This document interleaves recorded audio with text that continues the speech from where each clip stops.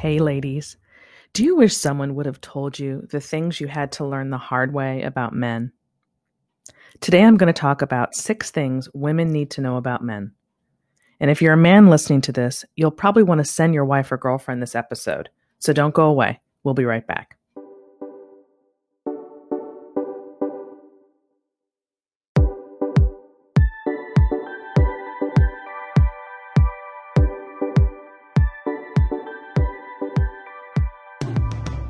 From the magnificent Midwest, it's the Suzanne Venker Show, where men and women are equal in value but wildly different by nature. Join us here every week when we challenge the culture's hugely flawed narratives about men, women, sex, and love. From coast to coast and from around the world, thank you for joining us. So we're going to be switching gears a bit on the Suzanne Venker Show. I'm still planning on having guests on periodically, but I have so many other things that I want to address. For instance, I get a lot of email, and so many of the questions and concerns can be helpful to you. I don't want to just sit on this information when it can benefit you. Same goes for my coaching sessions. There's just so much we cover that can help other couples that it seems a shame not to address them. And finally, I want to talk to you guys a lot in the coming months about my new book, How to Get Hitched and Stay Hitched, a 12-step program for marriage-minded women, which is coming out later this year, but is now available on Amazon for pre-order. If you are single or divorced, or if you have a daughter who's single or divorced, you will want a copy of this book. It is the antidote you need to reject the lies you've been fed by our culture when it comes to women and men. It's about what you really want versus what you've been told you should want. And it's about what is true of men and marriage versus what you've been told is true. This book is the detox any woman born after, say, 1980 for sure, but possibly even earlier, needs as a result of being raised in an anti-male, anti-marriage culture. If you're a woman who wants to not just get married and stay married, but to have a genuinely balanced life rather than a chaotic one, you need this book. It will cover all of the above.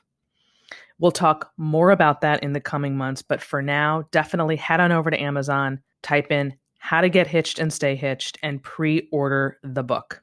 And now on with the show.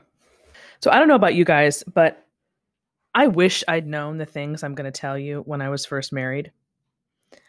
If you know how men think and you become fluent in their language, your marriage or relationship is just exponentially stronger.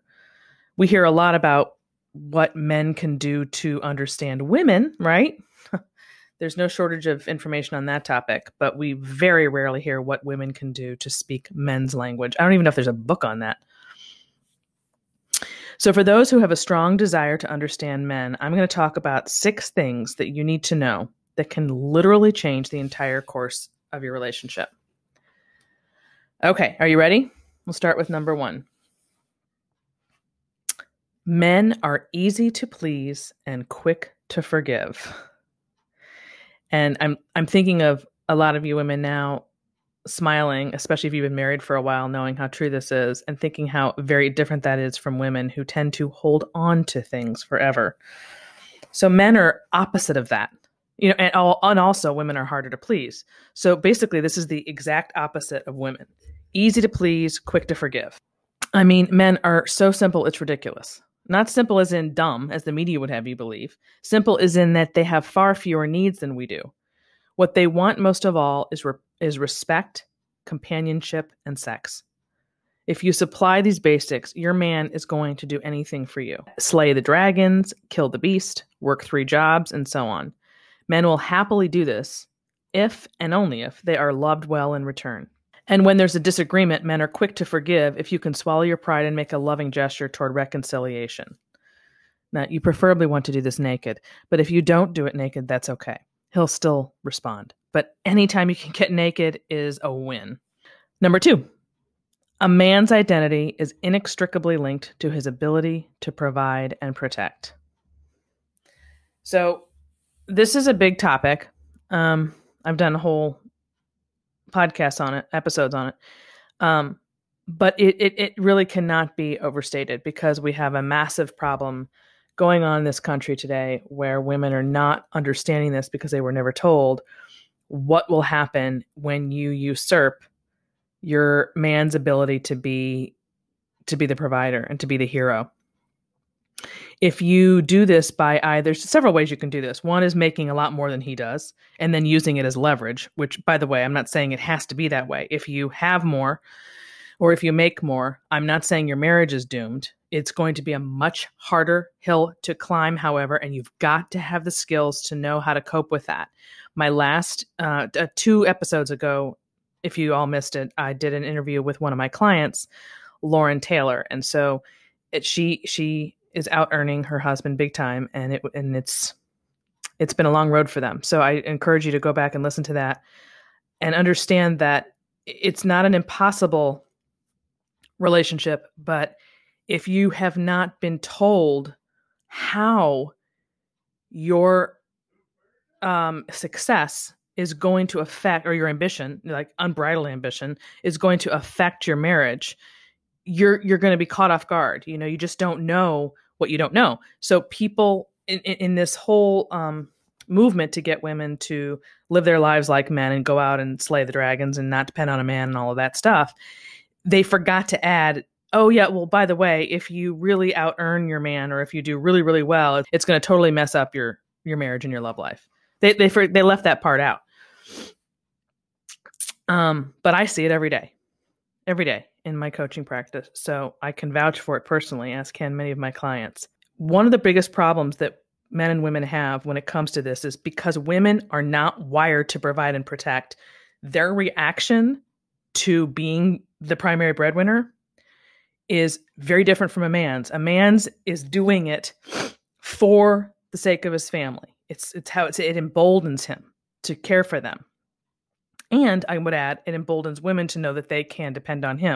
And that's another thing that nobody told women, is that they need and want a man on whom they can depend, even if they are earners themselves.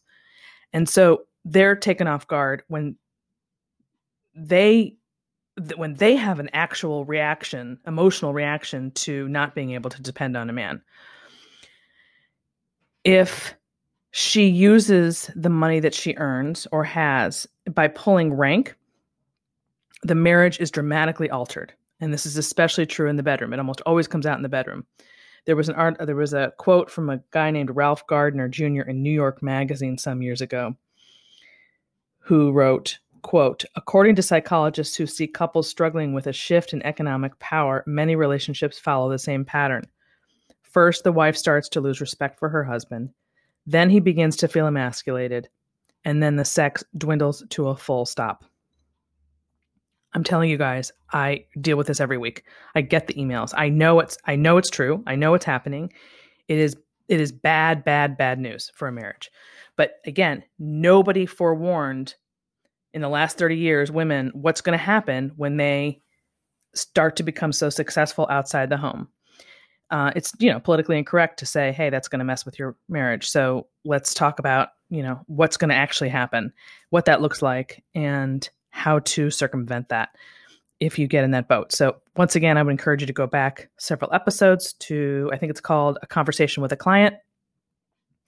And I talk with Lauren Taylor about our work together and what she experienced, or is experiencing rather, being in that boat. Okay, number 3. Men can only concentrate on one thing at a time. I'm laughing because once again, I'm thinking about all the women who are listening and going, yep, But the thing about it is that we pride ourselves, or at least the culture has us priding ourselves on this idea of that we can multitask and that men can't, as though that is somehow superior. And the reality is that isn't true. First of all, there really is no such thing as multitasking. There's a great book called The Myth of Multitasking that I highly recommend. And what he essentially argues in that book and proves when he highlights how the brain really operates is that your brain isn't capable of actual multitasking in the way we mean it. Now, we may be able to, for example, do the dishes and have a conversation simultaneously, right? Or even cook dinner and help your 3rd grader with some basic math homework. But the more complicated the recipe and the more complicated the homework, if it's an older child, the less likely you are to be able to handle that. So the brain isn't actually designed to multitask. What it's actually doing is switch tasking, where it's moving from one task to another, but doing each one half as well. So that's not the same as multitasking, which is this idea that we women can do a bunch of things at once and do them all well. That's a huge lie, totally bogus. And we never look at the fact that men, while they are more linear in their approach to things, and they really can only handle one thing at a time for the most part, we're laughing at that like that's a lesser thing, but in fact it isn't. It is extremely advantageous to be able to concentrate so well on one task and do that well. The fact that men typically don't do more than one thing at a time is not something to make fun of, but something to admire, something we could actually learn from and do better ourselves, because we're pretending to do it all and have it all when we're not. We are simply doing everything else. It's like becoming a master of all trades and what do you say? Jack of all trades and master of none.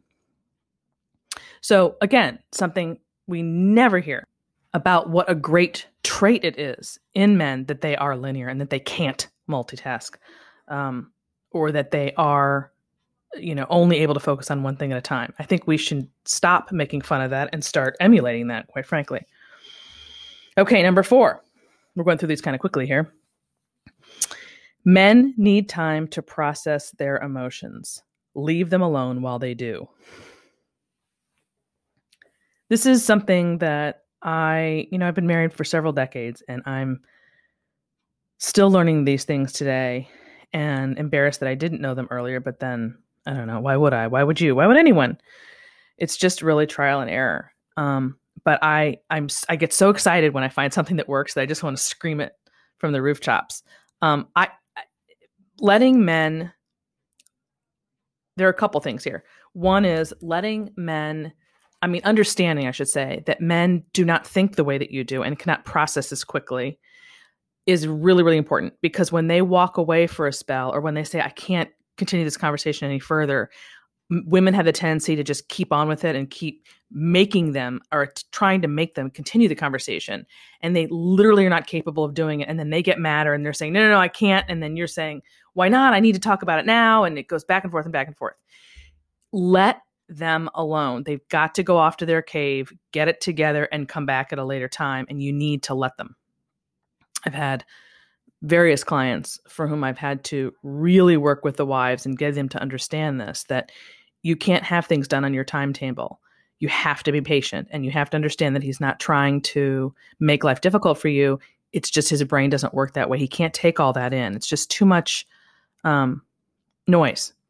And so you will find a very different guy if you give him that space to do what he needs to do. And that can be true even like decompressing from work, right? Or if they don't have enough alone time and they want to go off for an hour and do their thing, let them do it. It's going to benefit you hugely if you do, rather than force them into your box and to do things the way that you do it.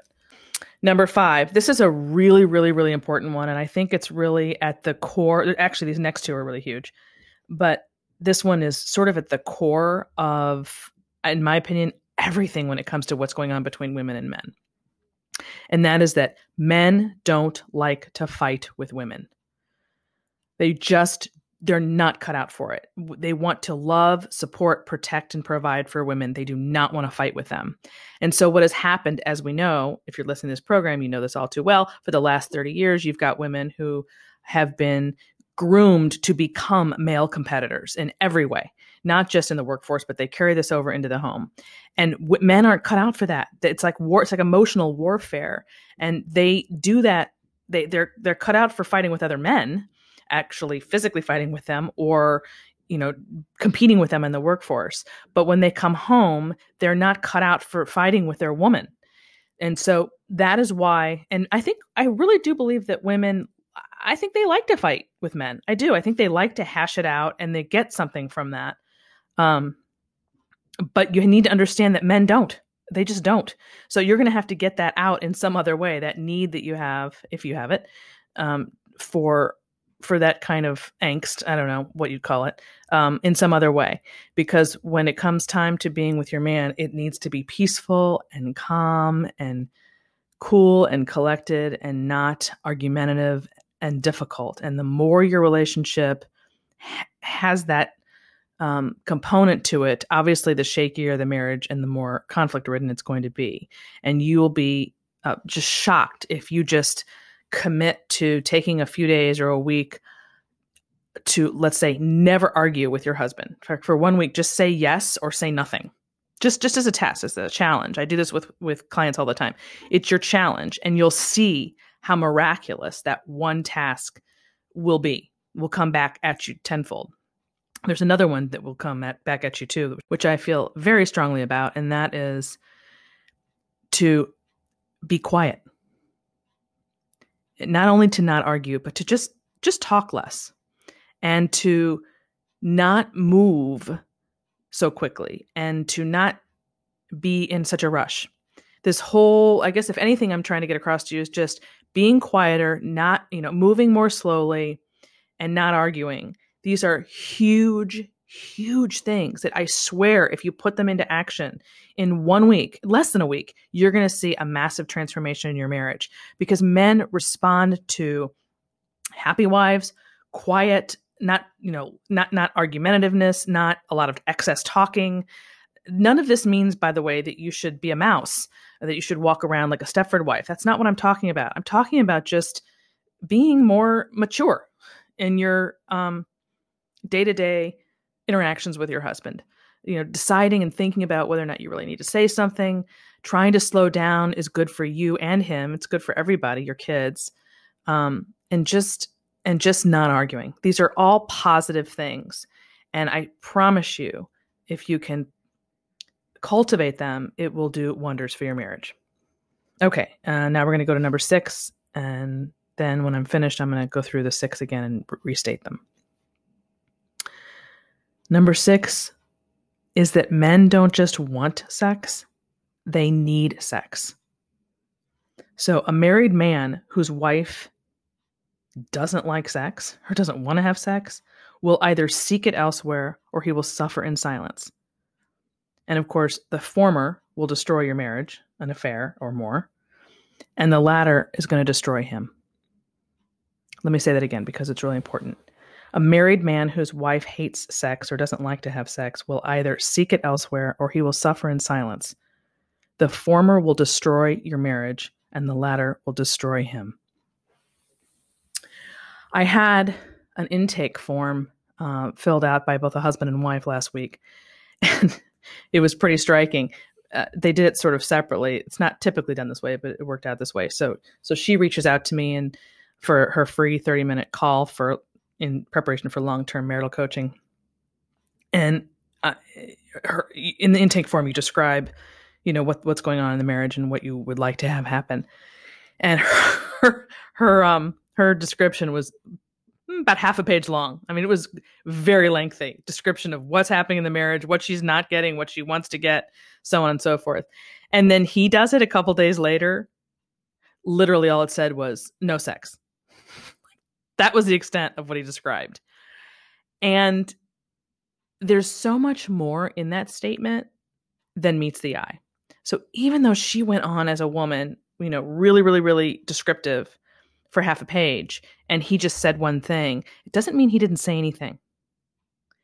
It means that one statement essentially summed up everything that the wife said in half a page. That's the significance for him. Meanwhile, she mentioned sex in her description, but it wasn't the focal point at all. This, I think, is a great, I had to laugh a little bit when I saw it because it was so striking, such a big difference. And I wanted to just use it as a way of helping people understand the significance of sex for a man. Because I think a lot of people think that, a lot of wives, a lot of women, he just wants it all the time and he's just, like you feel used or something, or you're not into it, so why should you have to do it, or whatever the case may be. And I need to do a whole podcast, by the way, on sex. And I have it on my list of things to do, I promise, of what's happening with marriages, especially sexless marriages. I am going to do a podcast on that. But for now, suffice it to say, it's not a matter of just wanting it. It's like a physical need that a man has that we women just don't have. And that's a very unpopular thing to say because everybody, well, first of all, the culture wants women to think that they're just as sexually charged as men, which is horseshit. But also, the idea that women shouldn't have to have sex if they're not in the mood. Well, okay. I mean, honestly, wives wouldn't have sex if that were the case, if they just literally only had it when they were in the mood. That's how much their being in the mood, is off from where their husbands are, which is why you are, as a wife, absolutely sometimes going to have sex when you're not initially in the mood and when you don't feel like it. That doesn't mean you're suffering. It doesn't mean that anything bad's going to come from it, but it might mean you need to do it when you don't want to do it. And of course, you all know, anyone listening knows how terribly politically incorrect that is to say. So, but it's the fact, it's the truth. And we all know that. Married people know this. And there's nothing wrong with talking about it. The hope and the goal is to get men and women, get husbands and wives on the same page about their sex life as far as compromise goes, right? What can a man do to get the best out of his wife wanting to be more sexual, and what can the wife do for the husband? And that's the ideal scenario. But for the purpose of this podcast, I'm just pointing out the significance of sex for a man and acknowledging that it is absolutely 100% different for a woman. And the idea that we shouldn't talk about that is crap. I don't believe that. And especially if we want to be helpful for married couples. So as I say, I will do a podcast on this. I'll probably hear from people after this. I know I will, because I keep getting emails about the significance of of sex in a marriage, and hearing from couples who are literally in sexless marriages. And it is, I think, an epidemic at this point. So I do need to cover it. Okay, guys. So just to recap, the 6 things women need to know about men. Ready? 1, men are easy to please and quick to forgive. Number 2, a man's identity is inextricably linked to his ability to provide and protect. Number 3, men can only concentrate on one thing at a time. 4, men need time to process their emotions. Number 5, men don't like to fight with women. And number 6, men don't just want sex, they need sex. So there you have it. I hope that it's helpful. And again, like I said, if you, by the way, for those of you who are listening to this podcast and are regular listeners and don't know that we are now on YouTube, you can hear this podcast on YouTube and you'll be able to comment there. So if there's something that you want to say, the only place that you'll have a chance to do that is on YouTube. So head on over there if you want to make a comment, and I will definitely get it. And of course, you can always reach out to me at Suzanne@thesuzannevenkershow.com. And that ends this hour of the Suzanne Venker Show. Don't forget to continue the conversation on Facebook by typing in the Facebook search bar, The Suzanne Venker Show. Also, please recommend this podcast to one friend you think would enjoy it. And don't forget to leave us a review on whatever platform you're now using. Finally, if you have a question or comment for me, you can email me at Suzanne@thesuzannevenkershow.com. Thanks for listening, everyone. Have a great week.